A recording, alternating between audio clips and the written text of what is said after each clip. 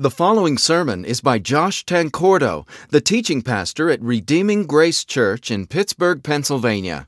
Redeeming Grace is a gospel-centered church that values rich biblical teaching and authentic Christian community. Learn more by visiting our website at redeeminggracepittsburgh.com. We've been working our way passage by passage through the book of Acts. And today the next passage we come to is Acts 12, verses 1 through 25, as the passage upon which today's message will be based. It says, "About that time Herod the king laid violent hands on some who belonged to the church.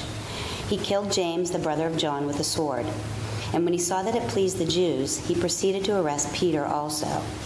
This was during the days of unleavened bread.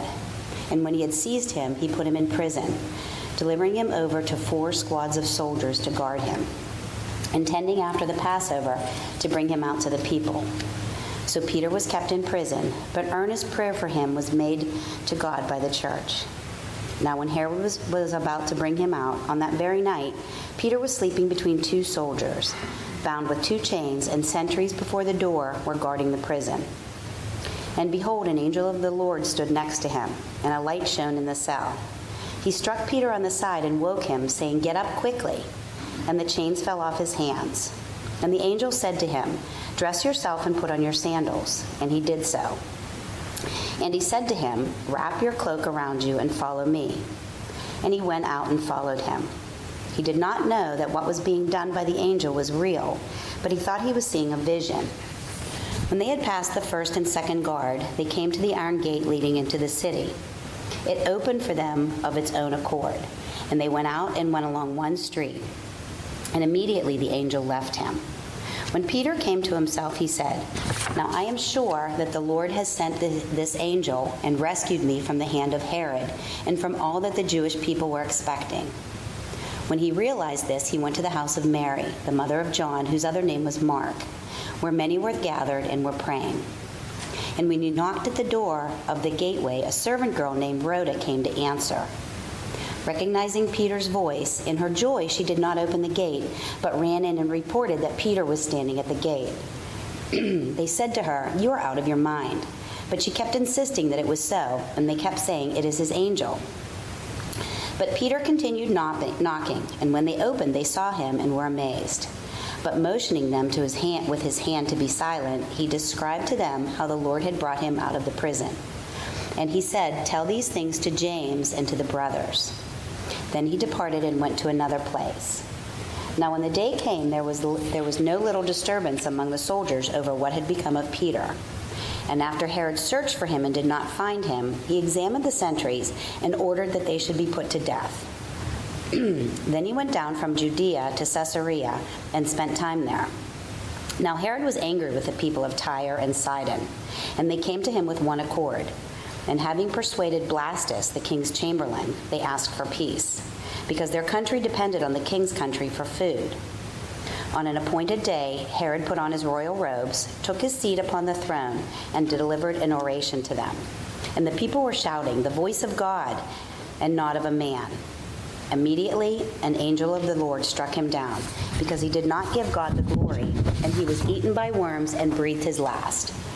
But the word of God increased and multiplied, and Barnabas and Saul returned from Jerusalem when they had completed their service, bringing with them John, whose other name was Mark.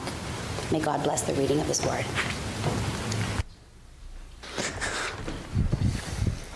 Amen. Thank you, Linda. Let's pray this morning. Lord, we thank you for your word. Thank you that it contains your truth and ultimately, God, your self-revelation. Although we can understand certain things about you from nature, Lord, we understand that the greatest display of your glory that we have access to today is in the form of these scriptures. Lord, how precious they are. Please, God, give us insight to see everything in this text that you want us to see. To be changed, God, in every way you want us to be changed. Lord, strengthen us. Challenge us. Encourage us. Lord, have your way with each one of us this morning. In Jesus' name, amen. One fairly well-known element of the Christmas story is the barbaric actions of King Herod when he heard that one thought to be the Messiah was born in Bethlehem. Herod was so paranoid about losing his power that this report put him into a jealous rage. And since his efforts to locate the child failed, as you may remember, he ordered that all the male children in that region who were 2 years old and younger be put to death. Not only that, but unfortunately, this barbaric action wasn't out of character for Herod. It's well documented that he was a very bloodthirsty ruler in general.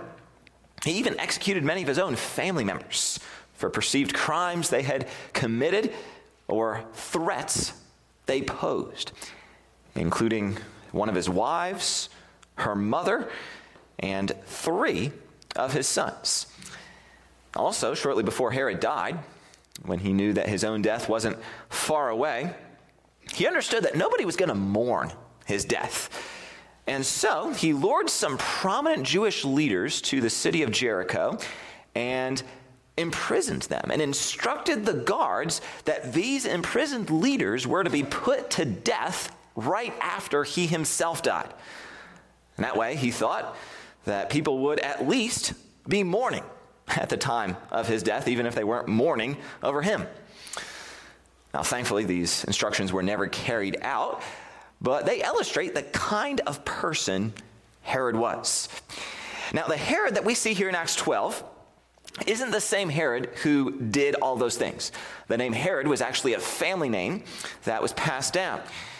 So this Herod of Acts 12, known as Herod Agrippa I, was actually the grandson of the Herod, often called Herod the Great, who did all those horrific things.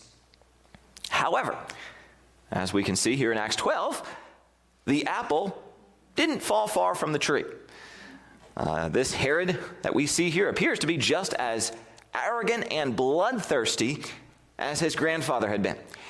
Now, one thing to understand about the situation here is that even though Herod was allowed to bear the title king, he was actually a regional ruler under the authority of the Roman emperor. And unfortunately for Herod, he was on pretty shaky ground with the emperor because of some events that had taken place in the past. And so it was critical that he govern well. And that meant keeping the Jews under control. The Jews were notoriously difficult to control and had a tendency to be quite rebellious, since many of them desired to have their own autonomous nation, free from Roman control. And so a big part of Herod's job was to maintain the loyalty of the Jews. And that's why he does what he does here in Acts 12, 1 through 3. Now look again at what it says. About that time, Herod the king laid violent hands on some who belonged to the church. He killed James, the brother of John, with the sword. And when he saw that it pleased the Jews, he proceeded to arrest Peter also. This was during the days of unleavened bread. So Herod, being the shrewd ruler that he was, figures out a way to make the Jews happy and to maintain their loyalty. And that is to kill prominent Christian leaders. So he starts with the Apostle James and has him executed. And then when he sees how well that works out, he decides to go for the gusto and imprisons the most prominent Christian of the early church, the Apostle Peter. And yet he doesn't kill Peter immediately. Instead, he wants to ensure that Peter's execution receives maximum attention. And so he decides to wait to kill Peter until the end of the Jewish feast that was taking place. That way, everyone won't be so preoccupied with the feast any longer, but all the Jews who had come into town to celebrate the feast would still be in town. So that was Herod's plan. He wants to execute Peter in a way and at a time that'll receive maximum press coverage. However, the subsequent verses reveal that God has something very different in mind. And God demonstrates his supremacy over Herod in a very dramatic way. Which brings us to the main idea of this passage, that God is supreme over even the highest earthly rulers. God is supreme over even the highest earthly rulers. Herod foolishly thinks that he can do as he wishes with Peter. He has Peter placed in what we might call the maximum security wing of the prison, chained to 2 guards as he slept. Herod also assigns a total of 4 squads of soldiers to guard Peter, thinking that's more than sufficient to keep Peter from escaping. But in reality, of course, even 8 squads or 100 squads wouldn't have been enough to keep Peter in prison if God wants him out. So God causes the shackles to fall off of Peter's wrist, apparently blinds the eyes of all of the guards, and causes the iron gate to open, as it says, of its own accord. So again, nothing, not even Herod, can keep Peter in prison when God wants him out. And then a while later, God shows his supremacy over Herod again. This time, the people of Tyre and Sidon are trying to win Herod's favor because even though they aren't officially under Herod's jurisdiction, they're still dependent on the land that is under Herod's jurisdiction for their food. And so verse 21 records how Herod, in his arrogance, arranges for a very showy gathering, during which he puts on his royal robes and takes his seat on his throne and delivers a speech to these people of Tyre and Sidon. And the people are so eager to win his favor that, as verse 22 records, they begin shouting, "The voice of a God and not of a man." Now Herod, no doubt, was thoroughly enjoying the moment, but he fails to take into account that there's one infinitely higher than him on the throne of this universe, and that this God of the universe is jealous for his own glory. And so verse 22 states that immediately an angel of the Lord struck him down because he did not give God the glory, and he was eaten by worms and breathed his last. Talk about God putting Herod in his place. That's what he does, and permanently. And notice how God's supremacy is emphasized even further in the next verse, verse 24. But the word of God increased and multiplied.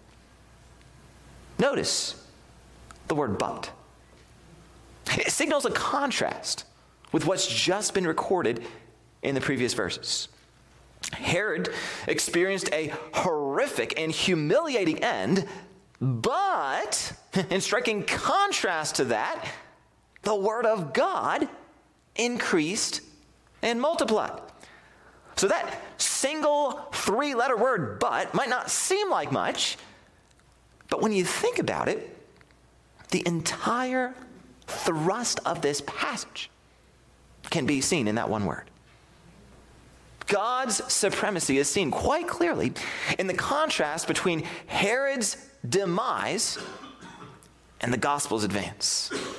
It all comes back to the idea that God is supreme over even the highest earthly rulers. And friends, that's just as true today as it's ever been. Even though we might not be persecuted or oppressed by a tyrant like Herod, there are still circumstances in our lives that feel overwhelming. Situations that test our faith and at times even drive us close to our breaking point. And when we're in the midst of those situations, I can't think of any truth in the Bible more comforting than what we see here in Acts 12. The absolute sovereignty and supremacy of God. of everyone and everything. We serve a God who's bigger than any situation we'll ever face. And what a comfort that is. And so the question is, are you allowing yourself to be comforted by that? And to rest in this all-powerful God and to take refuge in this one who's supreme over it all. You know, thinking of this idea of resting in our all-powerful God, I can't help but notice how soundly Peter was sleeping in that prison cell. Did you notice that? Look at verses 6 and 7. Now, when Herod was about to bring him out, on that very night, Peter was sleeping between two soldiers, bound with two chains, and sentries before the door were guarding the prison. And behold, an angel of the Lord stood next to him, and a light shone into the cell. He struck Peter on the side and woke him, saying, "Get up quickly." And the chains fell off of his hands. So there Peter is, in a dreadful prison, chained to two guards, laying on the hard prison floor, and about to be executed, scheduled to be executed the very next day. And yet, he's sound asleep, right? In fact, he's sleeping so soundly that it says the angel actually has to strike him on the side in order to wake him up. This is a man who knows a thing or two about entrusting himself to God and resting in God's supremacy. I mean, Peter's trust in God was so complete that even in the most adverse circumstances, he's sleeping like a baby. Have you learned to trust in God and to rest in his supremacy in that way? You know, difficult circumstances have a way of revealing what we truly believe about God. They're like the ultimate theology exam. I mean, life is easy. We can claim to believe certain things about God all day long. And perhaps we make those claims in all sincerity. And yet, it's not until a significant trial comes along that those beliefs are put to the test and our true theology, what we really believe about God, rises to the surface. You might compare it to squeezing a tube of toothpaste. The most random images kind of come to my mind sometimes, but when you squeeze a tube of toothpaste, well, what's on the inside comes out. And likewise, when we're squeezed by the situations we encounter, by the suffering, then it becomes clear what's on the inside. Our true beliefs about the sovereignty of God, the supremacy of God, and also the goodness and wisdom of God are revealed. Let me ask you this. Do you really believe in a God who's sovereign and supreme over any circumstance that you might face? Do you really believe in a God the God who demonstrated his supremacy at the very beginning by speaking this entire universe into existence? Do you really believe in the God who demonstrated his supremacy over Pharaoh when he drove back the waters of the Red Sea, allowing the Israelites to pass through on dry ground and then caused the waters to crash back down over Pharaoh's soldiers when they tried to follow? Do you really believe in the God who demonstrated his supremacy over the mighty city of Jericho when he caused those walls around Jericho to crumble to the ground? Do you really believe in the God who demonstrated his supremacy over all the Canaanites. When he gave the Israelites victory time after time, even when they were almost always vastly outnumbered. Do you believe in the God who demonstrated his supremacy over King Sennacherib of Assyria? When the Assyrians had surrounded Jerusalem and God struck down 185,000 Assyrian soldiers in a single night while the Israelites slept. And then coming to an even greater display of God's supremacy than anything in the Old Testament, do you believe in the God who demonstrated his supremacy even over death itself when he raised his son Jesus from the dead, conquering sin and death so that we also, praise God, can share in his life? And then finally, of course, let's not forget the way in which Jesus will one day return to this earth, making this cosmic victory won at the cross a visible reality as he establishes his kingdom here on earth. Friends, we serve a God, let me tell you, who is supreme over it all. Do you really believe that? You know, our circumstances can seem overwhelming until we begin viewing them in light of the power and supremacy of God. When we see how big God is, it just has a way of putting everything else into perspective. All of a sudden, the things that initially seemed so overwhelming now seem a lot more manageable because God is on his throne. You might compare our struggle to a solar eclipse. As you can see in this illustration, a solar eclipse happens when the moon gets in the way of the sun and momentarily casts a shadow over a portion of the earth. And you probably remember we experienced this back in 2017. And of course, the sun is thousands of times bigger than the moon. And so it's pretty remarkable that the moon, as small as it is able to block out the sun. The only reason the moon's able to do that is because, of course, the moon is so much closer to us than the sun is. And so the moon, here's the key, the moon seems bigger than the sun because it's so much closer and is therefore able to momentarily block out the sun. And in a similar way, our earthly circumstances often seem much more significant and real than God, in the sense that they're visible in a way God isn't, and can therefore eclipse our view of God and the hope that we can have in him.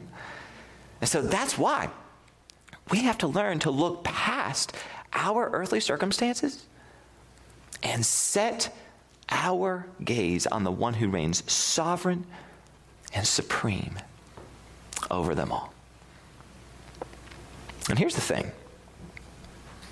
Our ability to do this and to rest in God during the difficult times of life is directly connected to how consistently we've cultivated that kind of mindset during the easy times. You might think of it as a bank account of sorts. During the easy times of life, we have an opportunity to make consistent deposits in this bank account through things like prayer and Bible study. Habits that strengthen our faith in God. And it's important that we make these consistent deposits so that our spiritual bank account is full and won't be overdrawn when we're hit with a significant trial in life. If we want to make sure we have enough money in the account for when a trial hits, then we have to be making those daily deposits. That's what will enable us to view our circumstances in life of God's supremacy and weather whatever storms might come our way. Also, looking here at Acts 12, one of the most prominent features of this passage is the early church's response to Peter's imprisonment. Notice what they did. They didn't focus on strategizing or figuring out some clever way to get Peter out. Instead, what did they do? Yeah, they prayed. And notice how verse 5 describes their prayer. It says, "So Peter was kept in prison, but earnest prayer for him was made to God by the church." Now that word earnest translates the same Greek word used in Luke 22:44 to describe the manner in which Jesus prayed in the Garden of Gethsemane right before his crucifixion. It says, "And being in agony, he prayed more earnestly, and his sweat became like great drops of blood falling down to the ground." And so back in Acts, these Christians aren't just half-heartedly going through the motions of prayer. Now, they're going before God's throne with a sense of utter desperation, pleading with God to intervene. And by the way, that's a common theme we see in Acts. When the early Christians encountered a difficulty, their first and primary response, their reflex action, if you will, was to pray. For example, in Acts 4, right after Peter and John are arrested by the Jewish religious leaders and threatened with severe punishment and then released, notice what the early Christians did. We are told in Acts 4:23 and following that when Peter and John were released, they went to their friends and reported what the chief priests and the elders had said to them. And when they heard it, they lifted their voices together to God and said, "Sovereign Lord, who made the heaven and the earth and the sea and everything in them, look upon their threats and grant to your servants to continue to speak your word with all boldness." So notice in these verses how immediately the early Christians turned to God in prayer. Prayer was their first response rather than their last resort. And the same could be said of Acts 12. Now, maybe there are some of you here who are wondering, if God already knows what we need, why does he instruct us to pray? And that's a great question. I believe the answer is that the act of prayer exalts God. It openly acknowledges his power and supremacy. In fact, prayer makes an implicit statement about several things. Simply by our act of going to God in prayer, consider what we're saying about ourselves. We're saying that we're weak, impotent creatures in desperate need of God's help and rescue. Consider also what we're saying about our circumstances. We're saying that our circumstances are more than we can handle, yet not more than God can handle. The simple act of praying to God implies that. And then finally, of course, we're making an implicit statement about God. We're saying that God's good, that he's faithful to answer prayer, and that he's able to help us regardless of the situation we're in. That's why God instructs us to pray. He already knows what we need, but he wants us to pray so that we can be reminded of all of these truths. And I don't know about you, but when I pray, it's like this massive weight is taken off of my shoulders. This is especially true when situations feel overwhelming. To change the metaphor a bit, my experience has been that when I feel suffocated by my circumstances, prayer is like breathing in huge breaths of oxygen-rich air. It's like I'm underwater, desperate for oxygen, and prayer is like me breaking the surface of the water and breathing in air. Wonderful, glorious air. The theologian Jonathan Edwards once made a similar observation. He probably got it from me. He said that prayer is as natural an expression of faith as breathing is to life. So there's a sense in which if you have true faith, prayer should be one of the most natural things in the world for you, as natural as breathing. And again, that's what we see the Christians of Acts 12 doing. When they suddenly find themselves in a time of crisis, with James already having been executed and Peter about to be executed, their plan is very simple. They pray. And I don't believe there's anything more powerful that they could have done. And think about it like this. In the secular world, one of the most valuable resources you can have is connections with powerful people. Right? That's just the way things seem to work. And the more power or influence or rank a person has, then the more valuable a meaningful connection with them is. So, for example, if you're trying to get hired by a certain company, let's say, or just trying to get that company to do something for you, a connection with a manager is more valuable than a connection with a lower level employee. And then moving up, a connection with a department director is more valuable than a connection with a lower level manager. And then moving up even higher, a connection with a vice president or even the president or CEO of the company is more valuable than a connection with a department director. That's just the way it works. Now think about this. As Christians, we have a connection with the one at the very top of it all. Like, we can go straight to the top with our request.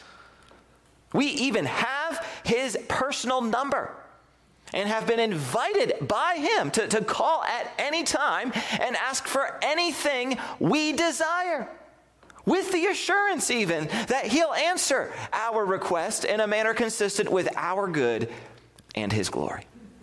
I mean, what an incredible thought.